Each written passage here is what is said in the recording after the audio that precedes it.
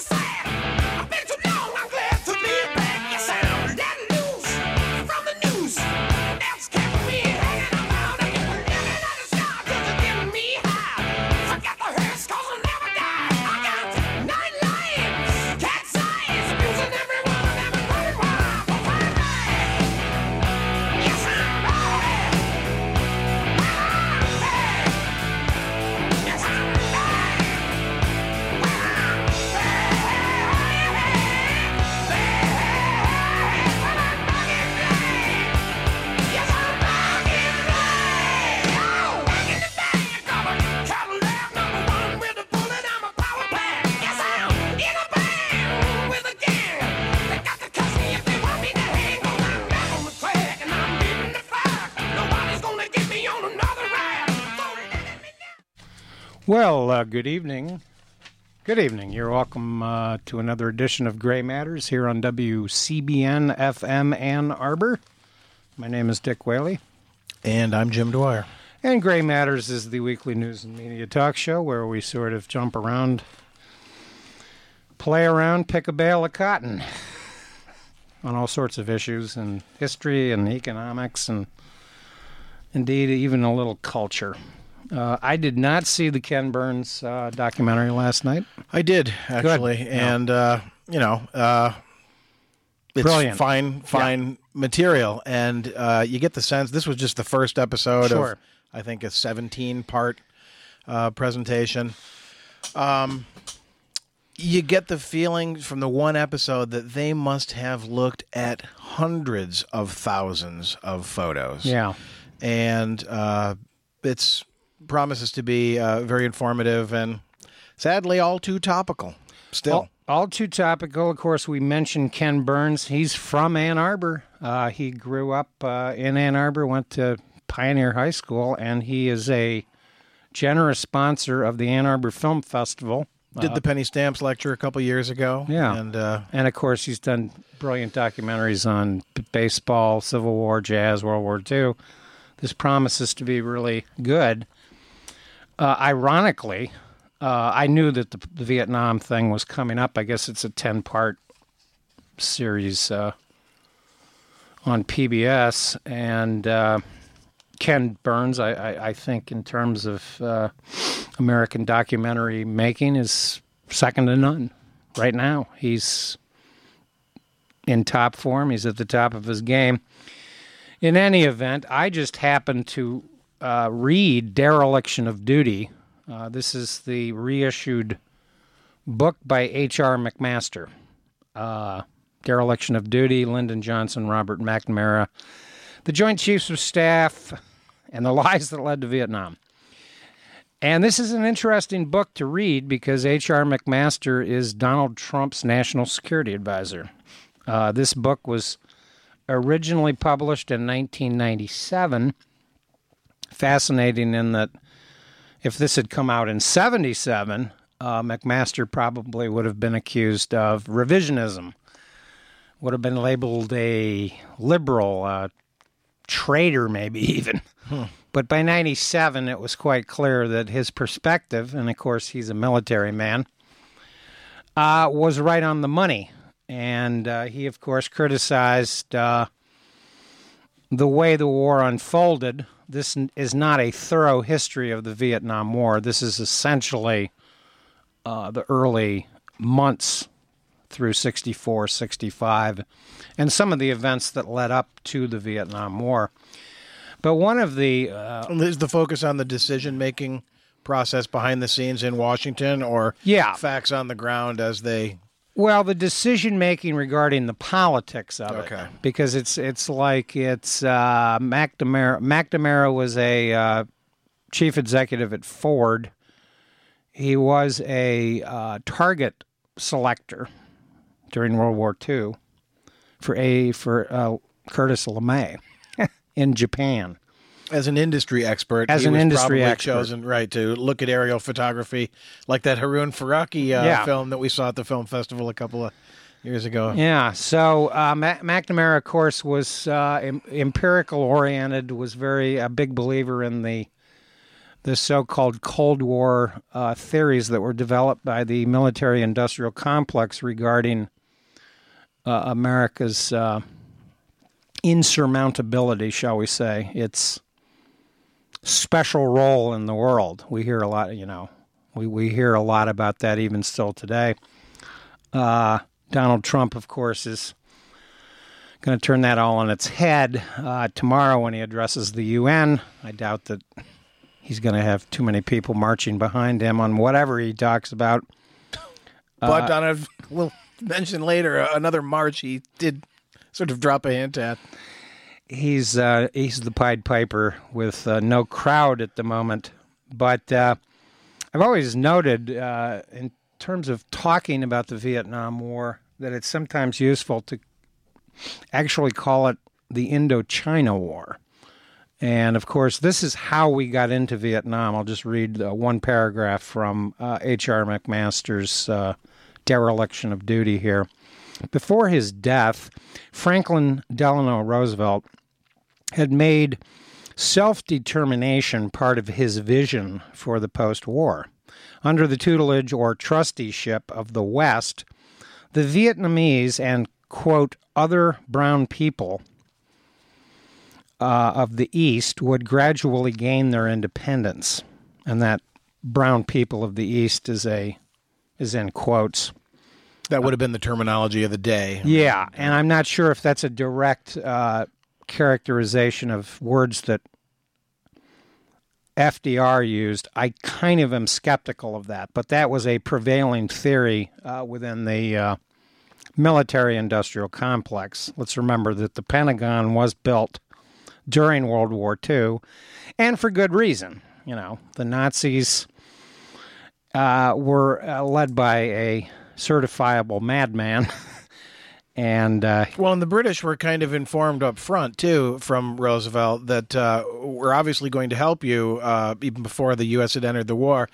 But long-term scenario, you got to let those colonies go. Yeah, this was an ongoing dispute, ironically and interestingly, between India particularly. FDR and Churchill. And at one point, Churchill, according to eyewitnesses, actually got on his knees. That would have been an amusing scene to plead with FDR. Well, we have to have India. We have to have India. Imperialism, of course, is a long tradition of Western civilization, unfortunately. And it's interesting, by the way, in seeing some of these hurricanes that have hit the Caribbean, the response by the British Navy, the French Navy, and some of the problems with rescuing people on some of these islands where literally 95% of everything has been destroyed. Vegetation is virtually gone on some of those small items. Entirely stripped. And by the way, there's another one on the way. So why Donald Trump is running around Florida praising his performance is strange. Anyway, after World War II, Roosevelt's successor, Harry S. Truman, rejected trusteeship in favor of conciliating France and Europe. Despite Ho's, and that's Ho Chi Minh, despite Ho's attempts to emphasize his nationalistic aims over his communist predilections, the United States watched passively as France moved to reclaim Indochina, first in the south, then in the north. In mid-December 1946, increasing tension between the French and Vietnamese nationalists gave way to direct military conflict. with the Viet Minh leading the effort against the French. The Viet Minh, of course, became called the Viet Cong by the United States. And I don't know if Episode 1 focused on this role of Truman and the role of the National Security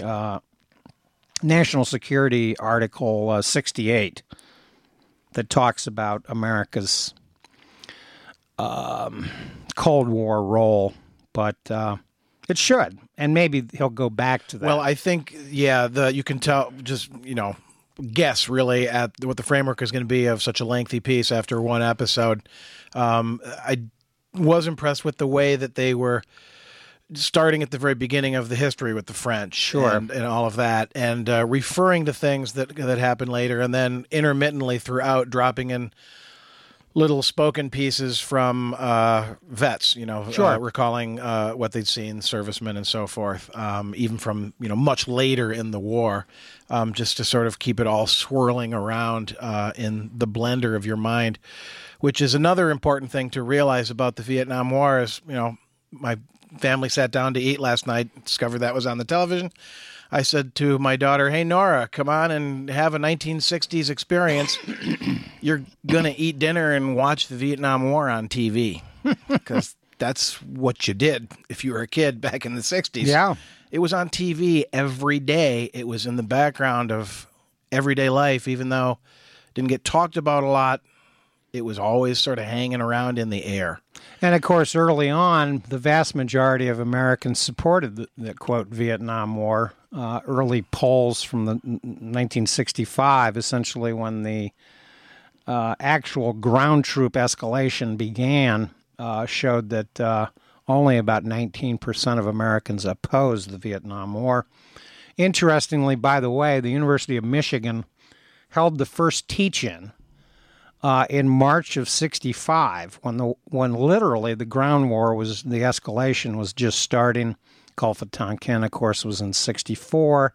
We know that now, from historical evidence, was largely fraudulently produced to the public, and some of the Joint Chiefs of Staff and McNamara pretty much lied or were lied to. There's still some debate about that. But clearly, McNamara's early role in selecting bombing targets and whatnot, with Lyndon Johnson handing off sort of leadership of the war while he continued to mislead the public. Lyndon Johnson's main interest, by the way, in '65 was the Great Society, and he wanted that money funded. So War on poverty, the Voting Rights Act, variety of things. Medicare came out of, Medicaid came out of the Great Society. So Lyndon Johnson on the domestic front, because he was a sort of an ardent New Dealer, he first came into Congress during the Great Depression, and FDR saw in Lyndon Johnson a future leader. And indeed, he was the majority leader for a good chunk of the 1950s. So anyway, this is a really interesting book just to gain some perspective on H.R. McMaster and what he learned from military college, shall we say. He, I believe, even got a Ph.D. at one point, and this is considered one of the better books on the Vietnam War. What I find remarkable about this book, and it's like I say, it's just been reissued because of his celebrity status. He replaced Michael Flynn, who lasted 28 days or something, not even 24 days, National Security Advisor. He's balled up with this Russian investigation and whatnot. What I find troubling about this are the continuing headlines about our escalation in Afghanistan, and the notion that we are somehow going back in. I heard Ken Burns interviewed briefly last week, basically advertising the upcoming documentary, and he used a good distinction. He said, we didn't win or lose in Vietnam, we failed. And we failed the Vietnamese people, our society, the troops, and on and on and on. Of course, it eventually divided our society.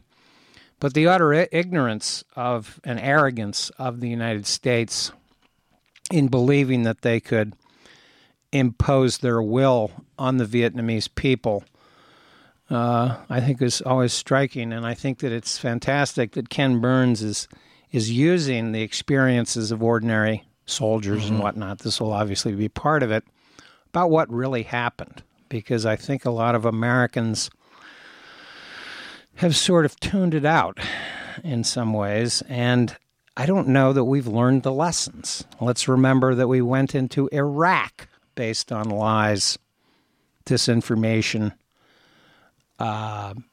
leadership in the Bush administration that misled both the Congress and the public, and that there was a lot of this red baiting going on, that if you somehow opposed the war, you weren't American. Well, the opponents of the war in Vietnam were proven correct eventually. And the opponents of the Bush administration regarding Iraq and Afghanistan have been proven correct. And it's very troubling that Donald Trump, who invented this, reincorporated the phrase America First, and I don't know whether he's going to mention that tomorrow at the UN, but don't be surprised.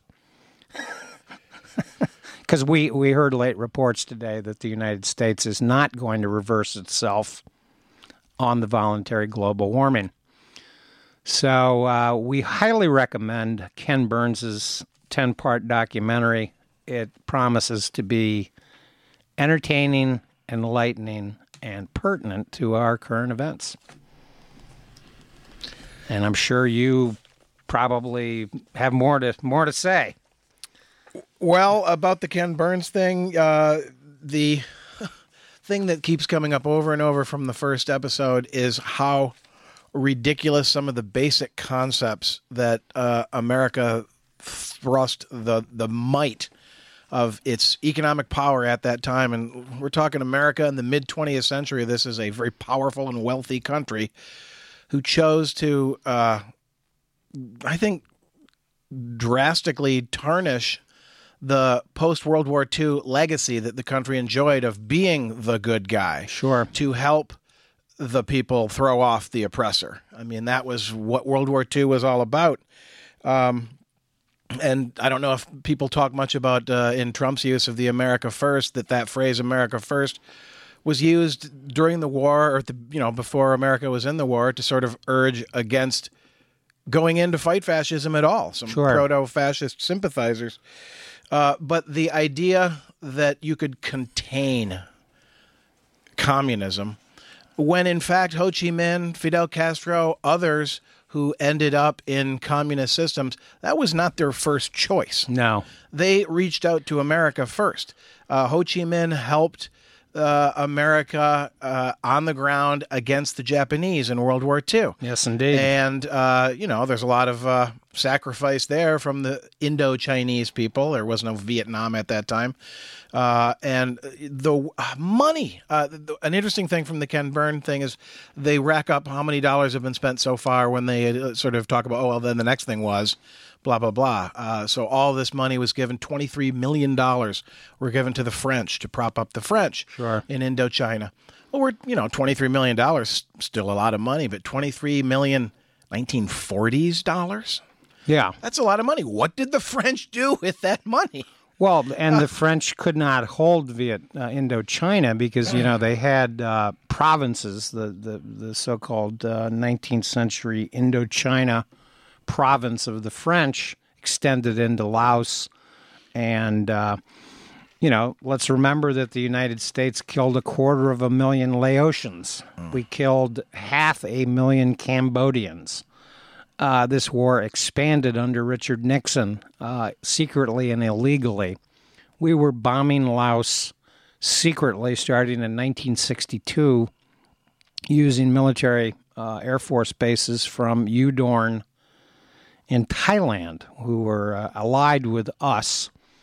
And throughout the Cold War, it's remarkable that the United States at a certain point had military bases, I believe, in 130 countries scattered around the globe. So, you talk about that was the legacy of the Cold War, Right. and part of our problem. all that money We've been throwing pissed away. pissed away. We've been throwing it around for way too long, and I continue to question, when are we going to leave the Afghan people alone? We cannot convert them to our way of thinking any more than we could the Vietnamese people. General Giap, who was Ho Chi Minh's sort of right-hand man, the leader of the Battle of Dien Bien Phu in 1954, when the French finally surrendered and they negotiated peace treaties that the United States participated in, the so-called Geneva Accords, that ended up dividing Vietnam into North and South Vietnam, which created the mythology of what we were trying to protect, famously said in 1965, he said, "You Americans need to read some history. This is our country. We've lived here for 2,500 years. You've been here for 20. We'll outlast you." And indeed, the first casualty, the first American to die in Vietnam, died about 6 weeks after VJ Day, OSS. And of course, that role of America in the 1950s with these military advisors and these CIA people is explored quite well by Graham Greene, for instance. Yeah, The Quiet American is an excellent book to, it uses fiction to tell some very interesting truths about the way the politics were unfolding and how naive America was in its involvement, in that it really didn't have that much high-quality intelligence. Sure. And this has been a plague throughout America's attempts to ram the Middle East into a sort of ideological mold. There's not enough expertise in the language. No. And it's interesting, of course, I've always been fascinated by the theory about Richard Nixon's obsession with the Pentagon Papers. Let's remember that McNamara actually commissioned the Pentagon Papers. He eventually realized that Vietnam, we were failing, that what we were doing wasn't working, and he wanted to figure out how we got in. So Nixon, of course, was vice president for 8 years during the 1950s, when it's just factually correct to say that the United States began this slow, gradual escalation. No, we didn't have ground troops, but we had military advisors. 35 advisors at a time kept getting sent over with equipment. And we kept violating the Geneva Accords. But we would, of course, publicly accuse the Viet Cong, or the Viet Minh, as they were known early on in the conflict, of violating the Accords. Nixon played a role in the escalation of Vietnam. He was so paranoid, he probably was quite concerned about what might come out regarding his role. He was on the National Security Council of Dwight D. Eisenhower. And one would think that Nixon wouldn't be terribly worried about the Pentagon Papers in 1970, 1971, because he was president, and you'd think the fall guy would have been Lyndon Johnson and John F. Kennedy to some degree, because he did escalate the military advisor situation under what was going on under Eisenhower. But we didn't have ground troops there. And that's a big thing. And when you hear that what we're doing in Afghanistan, what Donald Trump is planning, and I use that word advisedly, I'm not too sure that Donald Trump does any planning. He's a shoot from the hip We're idiot. winging it. We're winging it here. We're going to win something, sometime, somewhere. And if he thinks he's going to get a win in Afghanistan, he's dreaming. We have military advisors in Afghanistan right now, about 8,000. But when I'm reading that we're planning on sending 3,000 more, and in a couple of months it'll be 3,000 more, and then what? And then for Trump, and I'm going to give him a brain damage award. There was a terrorist event in London in the tubes. In the tubes, yeah, on Friday. There have been some arrests made. The British Scotland Yard and whatnot have been very circumspect about releasing information. We have no information regarding terrorism, and his use of this incident to, quote, resuscitate his bragging claim about the travel ban. I mean, this is absolutely nonsensical because we don't know anything about the 18-year-old suspect. Sure, ISIS is going to make a post-attack claim as they're crumbling in Raqqa, Syria, and have already, they're on their last legs, I'm sure, as an entity. But for Donald Trump to use that incident and exploit it for gain when we know very little still is remarkable.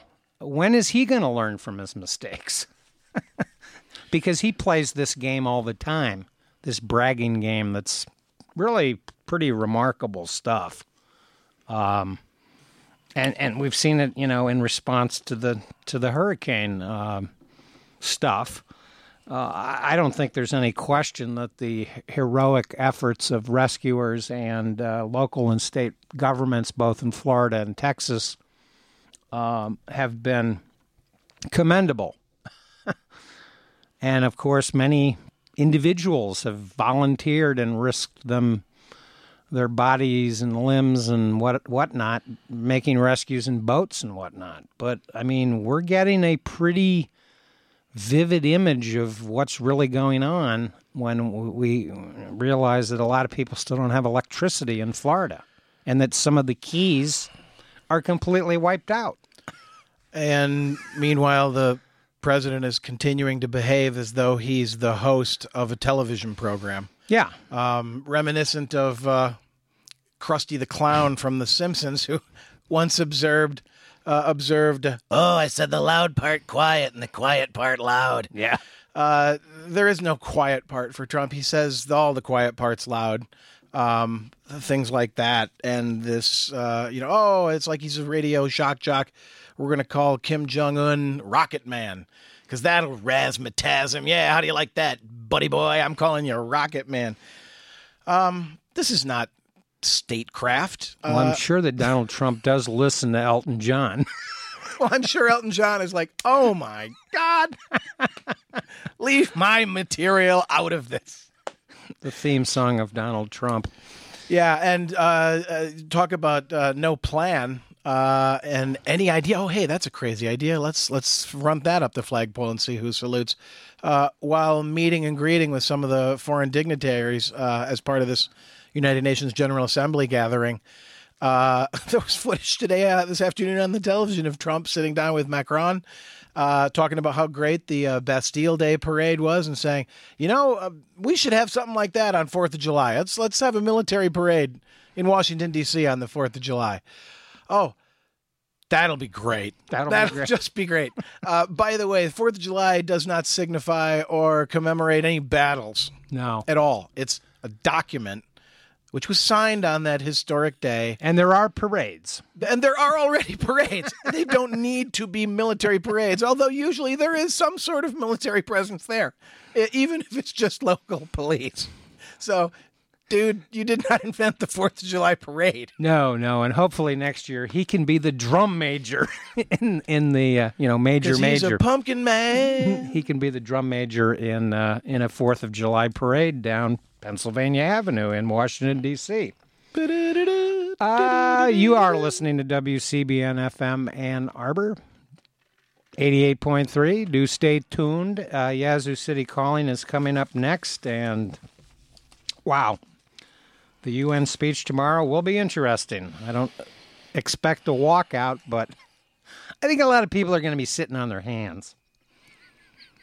Let's see if any shoes get removed. Yeah. Thanks to Andrew for engineering. Yazoo City Calling coming up next. There was blood on the saddle and blood all around and a great Country music will never be the same after these boys get through with it. It's the Down Home Show, every Saturday from noon to 3, right here on WCBN-FM, Ann Arbor. and a great big puddle of blood on the ground.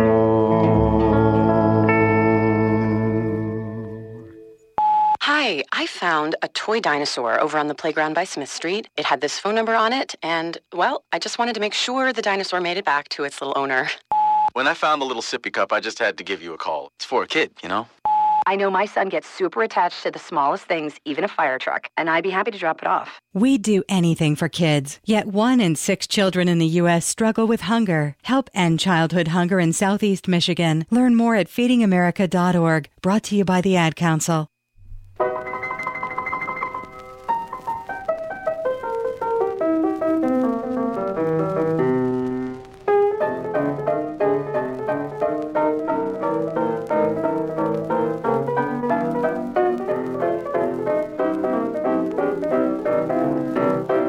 That's Charlie Seagar in the background doing Boogie Woogie, telling you it's time for Yazoo City Calling here on WCBN-FM Ann Arbor. My name's Jerry Mack, your host this evening.